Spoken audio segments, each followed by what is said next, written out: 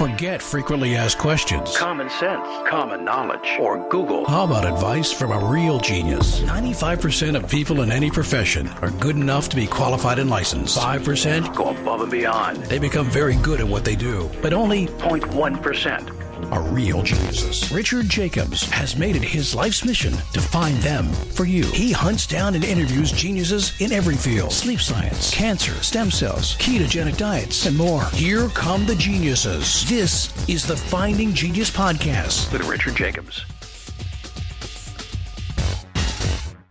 So this is Richard Jacobs with the Finding Genius Podcast. I have a returning guest, Marilyn J. Rusink. She's a professor of plant pathology and environmental microbiology at the Biology Center for Infectious Disease Dynamics, part of the Huck Institute of Life Sciences. She has her own lab, the Rusink Lab. Her focus is on virus plant and virus fungus plant interactions and virus evolution and ecology. So, Marilyn, thanks for coming. Sure, no problem. Yeah, tell me a little bit about your background first. What got you into studying viruses and plants, and then we'll fast forward to present after that. Okay. Well, I started in kind of a different trajectory in my life, but I took a microbiology course, and I was introduced to Lambda, the bacteriophage, and was the first virus I'd ever really knew anything about. So I was so impressed with how it was so clever, this little package of genes in a coat, protein coat. And so I decided to change my career and become a virologist. So I did my PhD on human virology, actually, on hepatitis B virus. But I didn't really want to stay in animal or human research because I felt like plants offered an area where you could do a lot more work. The hosts are really easy to come by. You can have, essentially, you can have 1,000 genetically identical hosts to do your work with, and they're inexpensive, and nobody minds when you put them in the blender either. So I just decided that I wanted to make a switch into plant virology, and so I studied that for a long time, mostly evolution work, and there's really nice systems in plants where you can do a lot of experimental evolution. And then I got involved in fungal viruses a little later on. And actually right now in my lab, which is kind of downsizing, I'm planning to retire. But my lab is only doing one project right now on a fungal virus. And we've kind of been winding up all the other stuff. So is there any form of life or any organism that doesn't have a virus? Not as far as I know. We have not explored all of life, so we can't say that unequivocally, but there's no known life forms that don't have. I guess there's just some maybe that viruses haven't been found, but again, to everyone's knowledge, it looks like so far every form of life has a virus associated with it, right? That's what I would predict. Yeah, that's amazing. What do you think came first in evolution, viruses or cellular life, and why? Well, I think viruses came first, but that's just speculation. We don't have any real evidence. But there is a whole hypothesis about the RNA world, which would imply viruses came first. Although there could have been RNA cells too. But yeah, it's my opinion that viruses are the original replicating forms on the planet. But others would disagree. So we don't, without a time machine, we really can't tell. Do you think we'll ever know, or it's one of those questions that'll be forever unanswered? Well, who knows? I think maybe we'll have a time machine someday. Well, barring that. It's not a question that's easy to answer because, it's just, there are people with pretty strong opinions, let's put it that way. But yeah, I've seen that. They don't have evidence to say if they're right or wrong. Okay. What role do you see that, this is a broad question, but what role do you see viruses have played in evolution and adaptation and even speciation? What roles, if any? Oh, viruses are critical. Yeah. So, for one thing, 8% of our genome is retroviruses. That's just one kind of viruses. So they've been around with us since the beginning of human evolution, for sure. Many of those are shared with other primates, so they can be traced back for a long, long time. There are some older than primates. And in fact, there are some that go all the way back to things like They're shared with coelacanth, which are very primitive life. Well, they're kind of fossil. They're considered living fossils. So, they've been with us for a long, long time. The roles that they've played in evolution, well, the most obvious roles are with retroviruses because they're in our genomes, and there are retroviral genes that are critical for our survival, like the evolution of placental mammals required a retrovirus. So they've been there and been involved certainly in things like speciation. A lot of this is just, we don't have fossil records of viruses themselves because they're too small and they're not maintained in, stone or things where we get fossil records from. But we do have this sort of paleovirology field where we look at the viruses that are integrated into genomes, and that's kind of a genetic fossil record. So yes, they've been around for a very long time, and I guess part of the thing that we have to think about is that, we're not really separate from our viruses. So our viruses are part of us. So to say that, it's just, you have to get a more holistic view, I think, of things. For example, a human being, what is a human being? Well, we are not just human cells. We have lots of bacteria.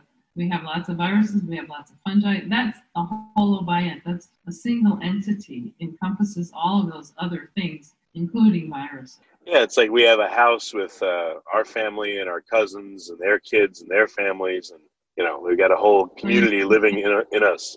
But it's a little bit.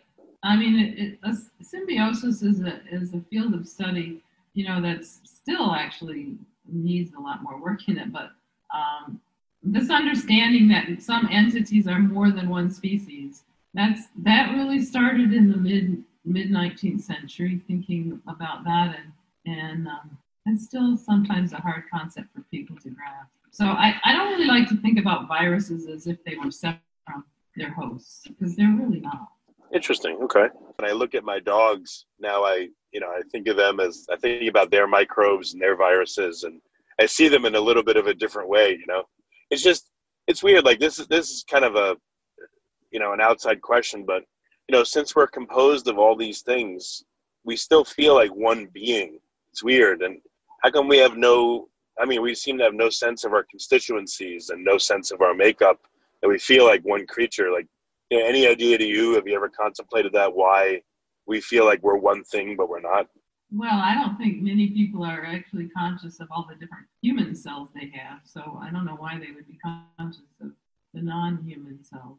Biologically, yeah, we are one big symbiotic holobiont. That holobiont is the word that people use to say, all of the various constituents put together.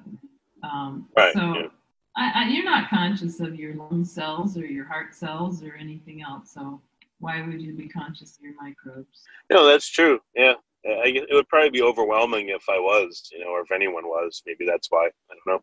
Yeah. But, very good. You're mentally, you're not conscious. Right, yeah. Your body, your immune responses, who knows, but many parts of you are, the sort of autonomic parts of you are certainly aware. Okay.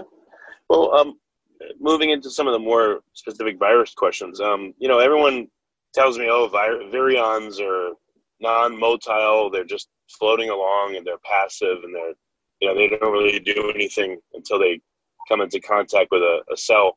So, if I imagine them and they're like 50 to 100 nanometers, just ballpark average, and the hosts that they infect or are part of are huge.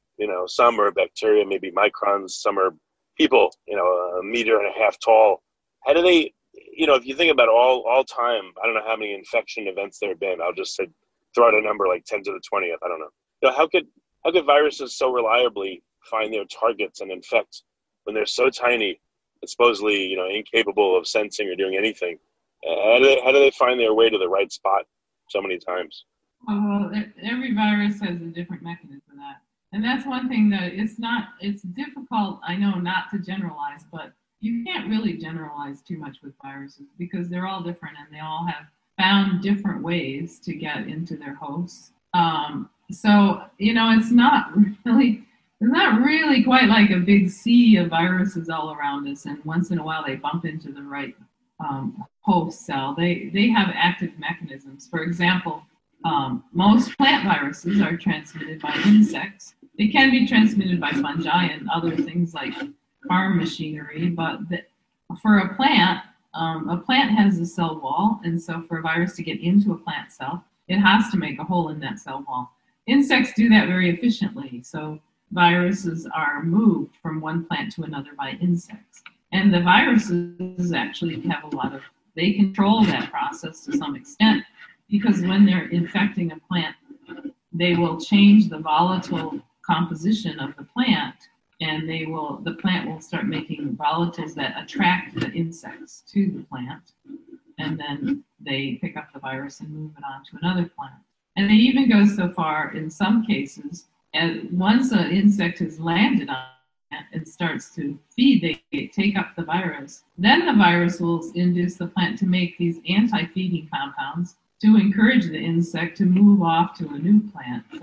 So the virus has manipulated that whole system to get itself moved around. And these relationships are very old and often very specific. So there are some viruses that are only transmitted by a few species of aphids, for example. And then there are others that are like generalists and are transmitted by hundreds of species of aphids. But that's just one example.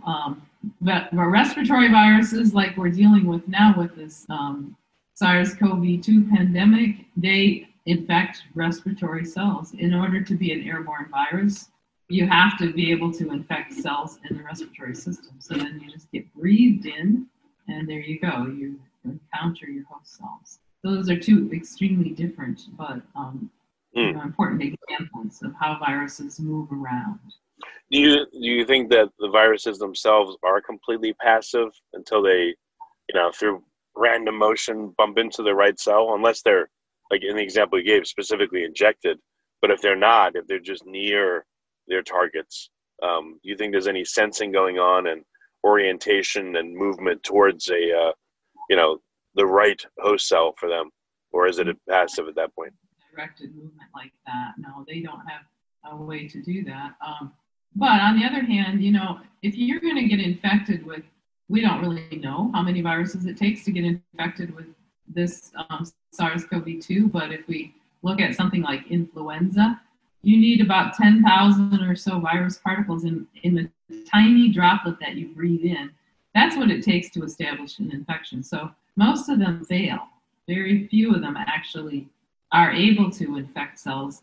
And the reason that they're successful is just because they make so many hundreds of thousands of progeny virus. So they swamp the system, basically. No, so you think the vast numbers of them is what gets them to the end goal, once they're at least in somewhat proximity to the host cells? Right. So they do. In general, viruses need to have a lot of individuals in order to have establish an infection. And it might be that only one virus actually gets into a cell. Well, okay, yeah. I feel like I want to ask you all the questions at once, but we'll step through them. We're getting there. Do you think viruses are alive? Why or why not? And, it's just my speculation. I'm sitting there looking at a tree, and I'm thinking, okay, if there's a seed that made that tree, and if most of my experience was in seeing seeds and only every so often seeing a tree, I would think maybe trees are like viruses. They're mostly seeds and they're not alive. And when they're in the right conditions, now they're alive. But when I think about virions versus the form of the virus that's inside of a cell, perhaps it's the same thing. Maybe they're contingently alive once they enter a cell. Maybe they're just dormant, but they're alive the whole time as a virion. Just like a seed is dormant and becomes active in the right conditions. So with that context, like what's your thought? There are people who think that. In fact, viruses were always assumed to be alive until they were first crystallized. So tobacco mosaic virus was the first virus that was crystallized, and then people said, oh, they make crystals. They're more like a chemical than a life form. That's where the whole debate started. So that was probably about 40 years or so into the field of biology before this question really arose. Just to put it into historical context. But Why does it matter whether they're alive or not? Who cares? If you like this podcast, please click the link in the description to subscribe and review us on iTunes. The reason why is that to me, if you assume that they're not alive, then you'd assume that they're incapable of certain behaviors or behavior at all.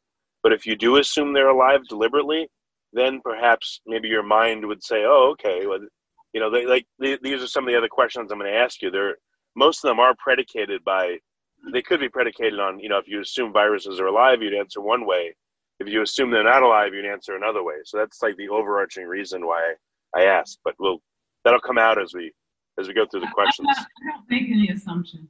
I just think it's not a really relevant. But you know that I already told you that before. So. Okay, yeah, no problem.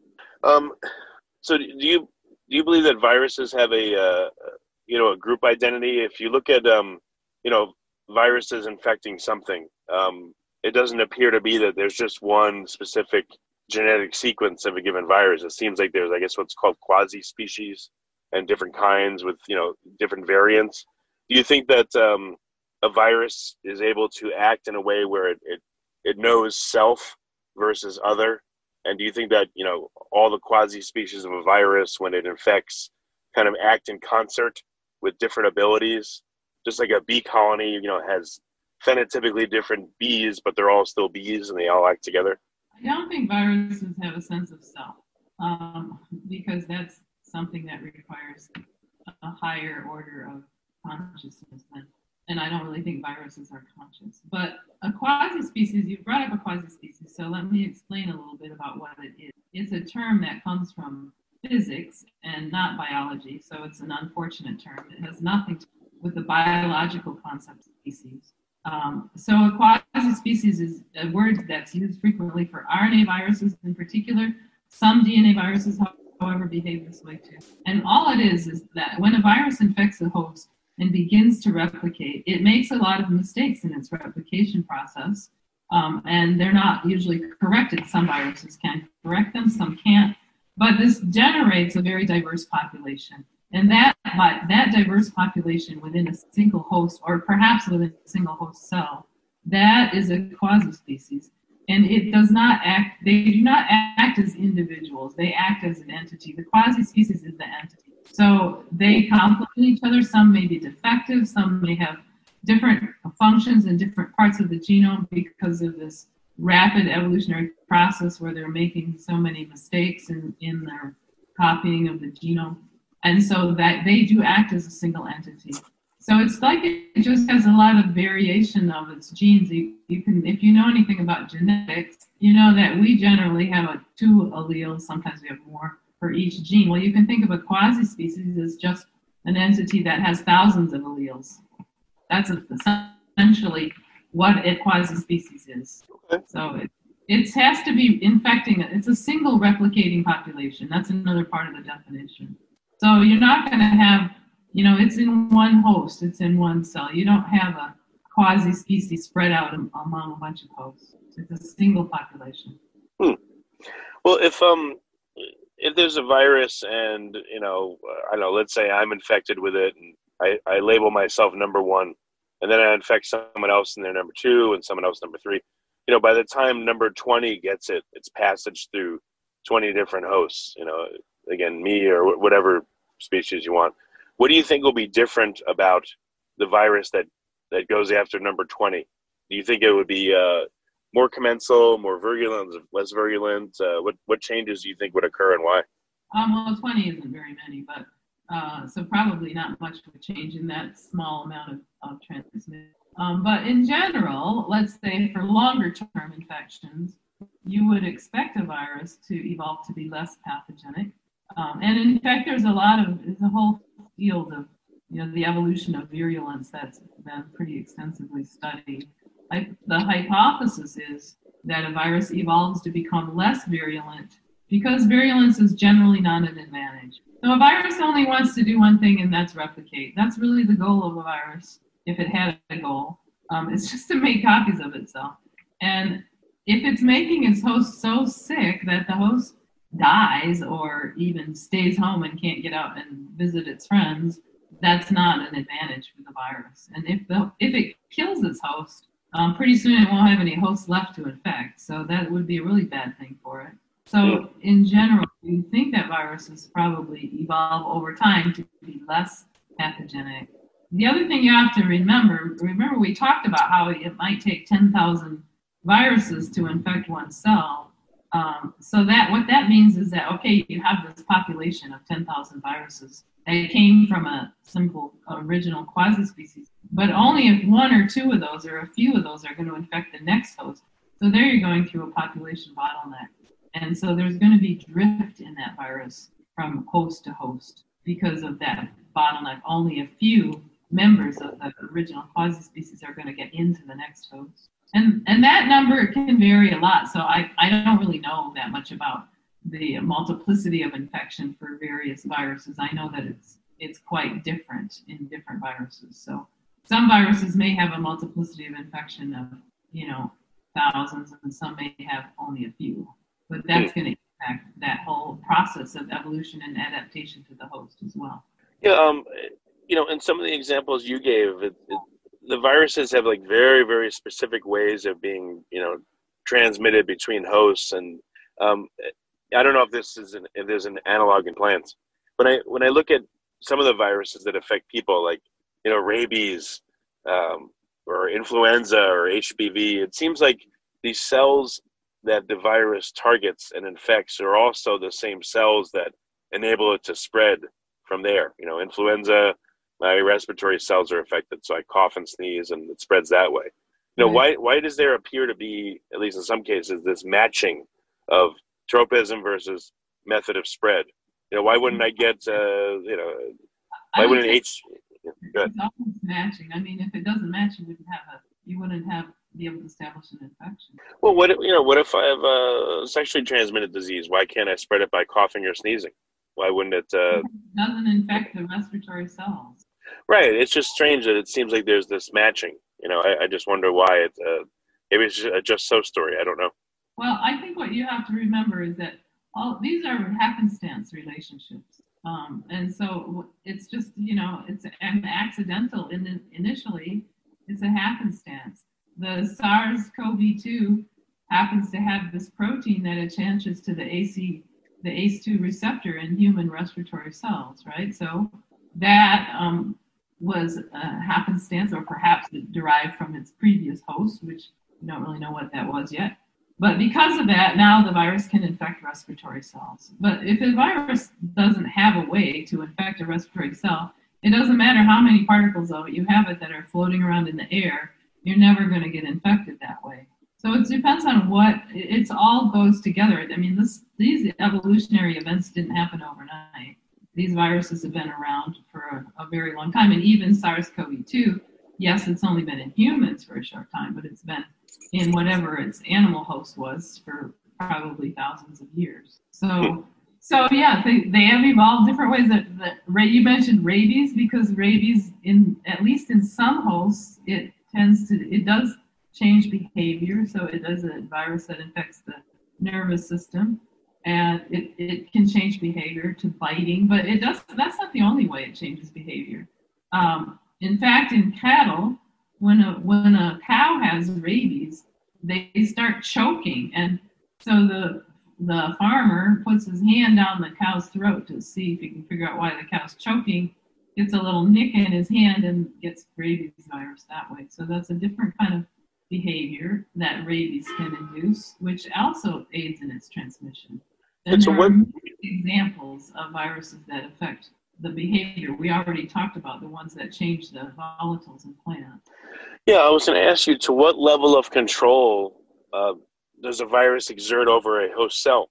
I know it uses cellular machinery to replicate itself, but how could it cause a plant to change the volatiles it expresses to attract insects to spread it, or to keep insects away once it reaches a certain point? How could that be? Well, it's just a matter of genetic control. It has we don't really know the details of how that works yet. Those are fairly recent studies. But the virus has some way of turning on a gene or turning off a gene in the plant. And That's often done by small RNAs.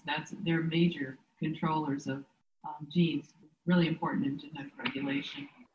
But we don't know the details of that with that particular system. But nevertheless, they are, if it's going to be an advantage, then it'll probably happen. You know, if the virus had no way of helping the insects find the infected plant, then its transmission would be pretty poor.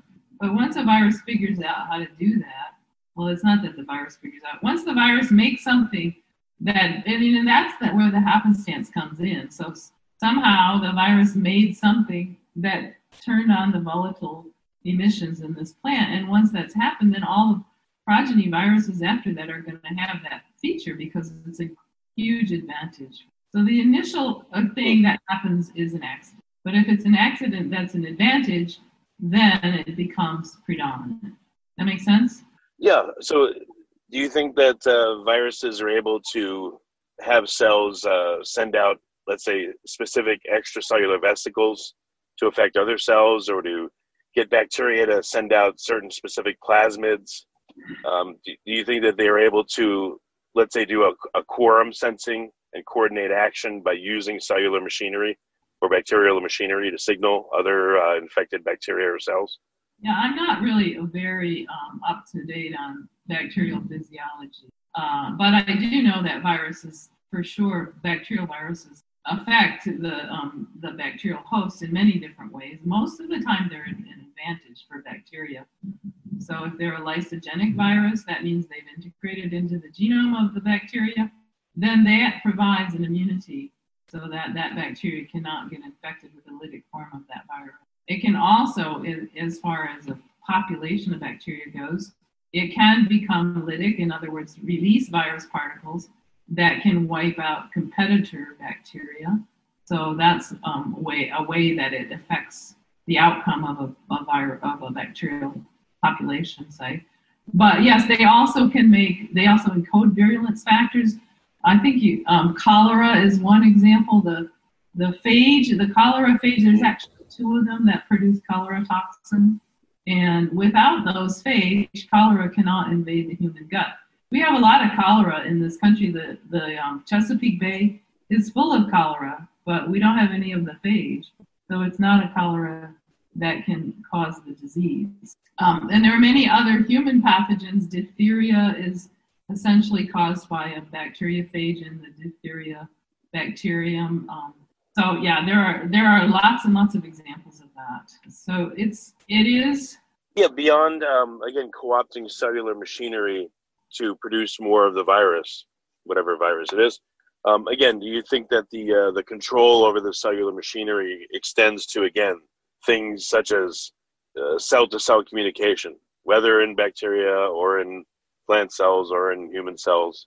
You know, can, again, the virus instruct the cell to send out extracellular vesicles that have certain packaging in them? Do you think it can use the cell to, again, communicate with other cells and do quorum sensing? You know, how many cells of this type are infected by me, you know, at one time? I can't tell you about quorum sensing. I don't know very much about it. But certainly viruses can induce signals to other cells. In plants, we know this happens in plants and in fact, there are some recent examples of plant viruses that have multiple components. They have many different segments of their genome, and you don't have to actually have every segment of the virus genome in every cell of the plant. So in other words, this plant cells in a little focus of infection can cooperate and share viral gene products among those cells. So yeah, definitely things move between. Interesting. Why do you think that there's a latency period from the time an organism is infected till it shows, pathogenicity or problems? Do you think it's just a matter of time that the virus needs to replicate enough and affect enough cells, or is there other reasons? Well, it's probably mostly to do with the virus establishing an infection. So if the virus infects like one or two of your cells, it's going to take a little time for it to ramp up and infect enough cells so that there are symptoms apparent. So yeah, it's just a matter of ramping up its replication. I mean, what do you think governs, latent versus, lytic behavior, or lysogenic versus lytic behavior, versus endogenization? Why would some viruses, let's say, infect and never really seem to cause any problems to a host for months, years, days, lifetime, and, the host encounters stress, and now maybe the virus turns lytic? Why do you think that might happen? Well, there could be a lot of different reasons. I mean, then again, don't generalize so much, because it's probably different for every example you can come up with. So there are viruses, these terms are not very well defined often. Latency versus persistence versus acute, all these things. I've tried to define them in my own systems, because they're often used in different ways in different host systems. So there are viruses that are called latent, which means that there's no obvious effect on the host. It doesn't mean there isn't an effect. It's just that we haven't found an effect. And they can convert, but to becoming acute, in animal systems in particular, plants have persistent viruses that never convert to acute viruses. So that's a pretty different system. And in fungi, there are also most viruses are what I would call persistent in fungi, and they may have an effect under the right environmental conditions. So sometimes they have very dramatic effects. They can be very beneficial. For example, we studied a virus from Yellowstone National Park that conferred heat tolerance to the plants. So the virus infected a fungus. The fungus colonized the plants. And if you had all three together, they could grow in soil temperatures of over 50 degrees centigrade, which is pretty hot for a plant. But the virus had to be there. The fungus couldn't do it by itself. So we don't know how that relationship was established. We have looked at a lot of, it's probably pretty old. Yellowstone has been around for about 600,000 years or so. So wow. When those relationships got established in that timeline, we don't really know. But again, it's almost certainly happenstance. The virus happened to make something that helped confer this thermal tolerance. And then once that happened, then the only plants that could survive were the ones that had the fungus and the virus. So a lot of selection there to keep the virus around. If I had a plant cell or an animal cell or any bacteria, and I sucked out a bunch of the contents where it was not really functional, but the membrane or the cell wall was still intact, do you think viruses that do come and fuse and enter, for instance, those kinds, do you think they still would do that, and they would just, or would they stop and sense something's wrong and midway stop infecting?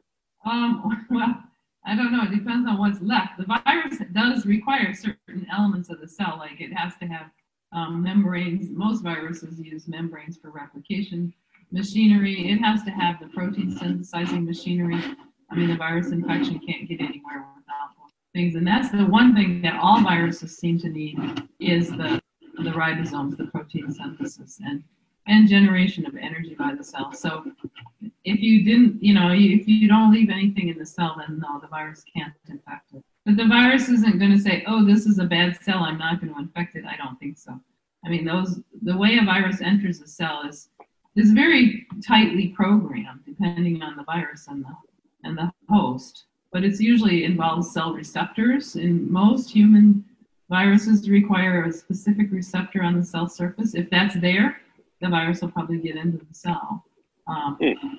But I don't think a virus knows the difference, basically. If the receptor's there, then it's there. Yeah, so maybe in the future, if cells could be made with a faithful membrane or cell wall, they could be traps for viruses. The viruses that do fuse and enter would do so in no one's home. Now they're stuck.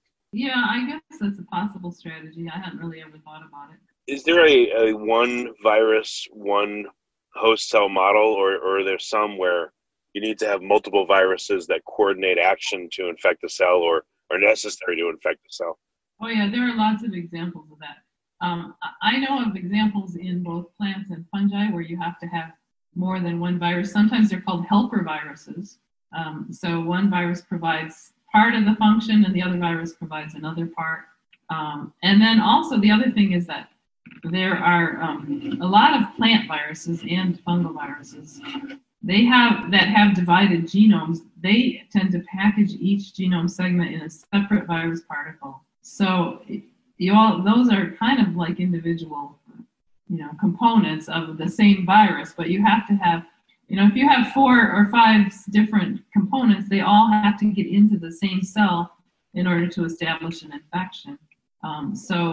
Which virus does that? What's the specifics of that example? Well, let's see. Cucumber mosaic virus has 3 particles. Some of the nanoviruses have 8 to 10 particles. Those are small DNA viruses that I don't know a lot about, but so from 2 to 10 is what about the range of number of particles, and there may be some others that are a little more, but many viruses of plants are like that.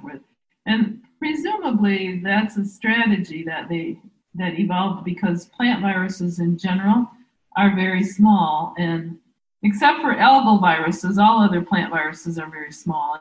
And the reason we think that they're so small is because they have to move between the plant cells through these very restricted openings. So that may be why they require like 3 virus particles to make the full complement of the genome. That allows them to stay really small. Yeah, that's amazing.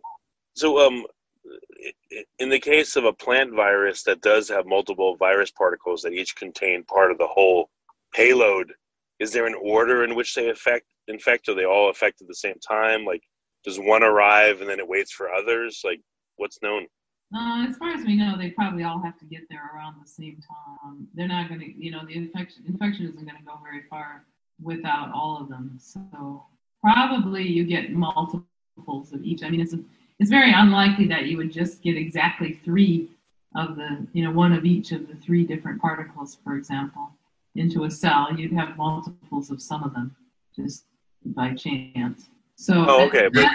There are also some other very interesting systems. Like there's a recently described virus in fungi where there's 2 very different viruses that are dependent on each other for infection. So sometimes in those cases you could have one virus, like you could have virus A without virus B, but you can't have virus B without virus A. And some of those, if we look at the genomes of viruses, we can see that those kind of interactions probably happened in their evolutionary history quite a bit, and then some parts were lost to create a new virus that just had the essential parts. There's actually a really good example of that in plants, where it used to be called P. enation mosaic virus, and now I think there are 2 different viruses, but essentially that's an example where you have 2 separate viruses, but they have to co-infect.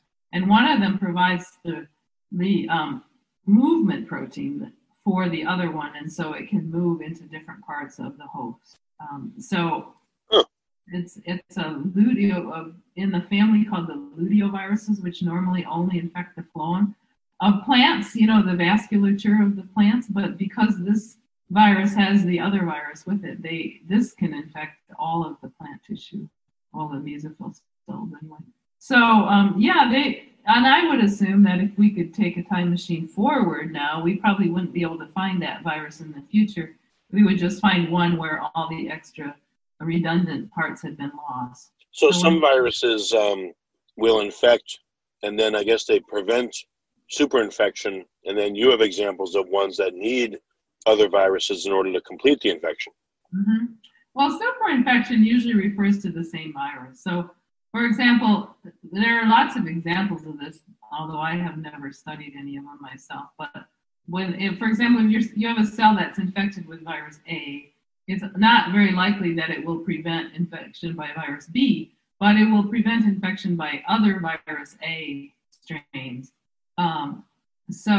But you see mixed infections in all kinds of things. There's a phenomenon that's called viral interference. It's not really very well studied. In some cases, it's pretty well studied, but so sometimes if you have a viral infection, it will inhibit another virus infection. And part of that might also just be, for example, if you have influenza virus, your innate immune response is going to be kicked into high gear, and that might prevent infection by any other virus at that point. So that's a different thing than at the cellular level. At the cellular level, mixed infections are not uncommon, but usually if you have a particular virus in the cell, it may exclude other members of that same virus.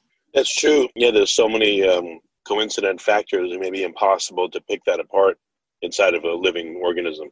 Mm-hmm. Yeah, that's the problem. And they really frown on you doing experiments on humans, and please don't quote me on that. I gotcha. I'm just joking. It's not. The sad truth is it's been done on quite a lot. Human experiments have been done quite a bit. Yeah, well, that's true. Do you think if you consider, I don't know, plants or bacteria or people, does their phagome or virome, do you think, really impact their immunity? Is it part of their immunity, or what do you think the relationship is there? Oh, certainly, that's part of it. And there have been some nice studies done. We sort of extrapolate things to humans when we find them in other animals. But for example, mucous membranes are often covered with bacteriophage from the microbiome of the organism. And of course, mucous membranes are places where we have entry into the organism. And so it's thought that those are there to provide the first line of defense, so that if an incoming bacteria is coming through this fastest mucous membrane, the phage that are there will attack it. So that's kind of like another level of immunity that viruses can provide. Yeah, so, and they are all, we just don't know all of the interactions. The whole idea of the virome is fairly recent, and I think we may have talked about this before, I can't remember, but there's a lot of people who think viruses are all bad and evil, and that's sadly misinformed. They're sadly misinformed. So most viruses are actually beneficial or commensal. The pathogens are the rare viruses, but they're the ones that everybody studies. Yeah, no, that's true. I guess one really way out question, but if you were to, how they use like AI for drug discovery, and they're trying to find drugs that will fit this receptor or how this protein folds, etc. Right. Do you think there would be a way to use viruses because of the how fast some of them can mutate to explore some kind of biological information space? Put them in with a given host cell, and put the host cell under different stresses and see if the viruses mutate and now are able to enter when they couldn't enter before, or vice versa. Do you think they could be used in such a way? Oh, sure. I think that's actually quite possible. And it's actually something I wanted to do, some experiments of just to try to get a virus to evolve to infect a different kind of host, for example. I just never got around to it. We all have lots of ideas that we never can actually bring to fruition. But I think it's very possible that, the evolutionary capacity of viruses is very rarely appreciated. So I'll tell you an experiment I did in my lab. We were using a satellite RNA. It's a small parasitic RNA that sometimes they are replicated by plant viruses. And in this system, I could get 10 days, I could get 2% of the nucleotides to change just by changing the helper virus. So I changed the environment of that small parasitic RNA, which is replicated by a viral polymerase, and 2% of the nucleotides changed in 10 days. And that's pretty phenomenal, because that's like the difference between our genes and chimpanzees' genes, That's a pretty big leap. And that happened in 10 days. So I just tell you that to illustrate how rapidly viruses can evolve under the right selection pressure, because they have that huge mutational capacity. So yes, I think this could be exploited more. Okay. Well, very good. Any last thoughts that you want to share? Things in virology that is there anything that's like astounded you that you've never had time to really investigate more fully, or simply that you just couldn't believe that you saw this in viral behavior? There are many things I wish I had time to investigate, that's for sure. I don't think any of us ever get to do all the things we have ideas for. But I guess my last message would be, I really hope that people begin to appreciate the value of viruses, how important they've been to the evolution of life on Earth, and how many of them are beneficial, and how we need to understand that beneficial nature of viruses better. And that's where viruses could likely be exploited, is just understanding how that kind of thing works. Yeah, so that's my last word. Let's go for the good viruses. We need a T-shirt that says, "Have you hugged your commensal viruses today?" That might be good. So, yeah. Well, very good. Marilyn, what's the best way? You said you're winding down, you're getting closer to retirement, but for interested folks, how can they find out more about you? Where can they go? Well, I do still have a website, rusinklab.com. Not sure how much longer I'm going to maintain that, but to be honest with you, a Google search with my name will get you lots of information. And we are still writing up and publishing papers, so excellent. Ongoing for a while. Well, very good. Well, thank you for coming on the podcast. I appreciate it. Hey, thank you. Good luck with the book. If you like this podcast, please click the link in the description to subscribe and review us on iTunes. You've been listening to the Finding Genius podcast with Richard Jacobs. If you like what you hear, be sure to review and subscribe to the Finding Genius podcast on iTunes or wherever you listen to podcasts. And want to be smarter than everybody else? Become a premium member at findinggeniuspodcast.com. This podcast is for information only. No advice of any kind is being given. Any action you take or don't take as a result of listening is your sole responsibility. Consult professionals when advice is needed.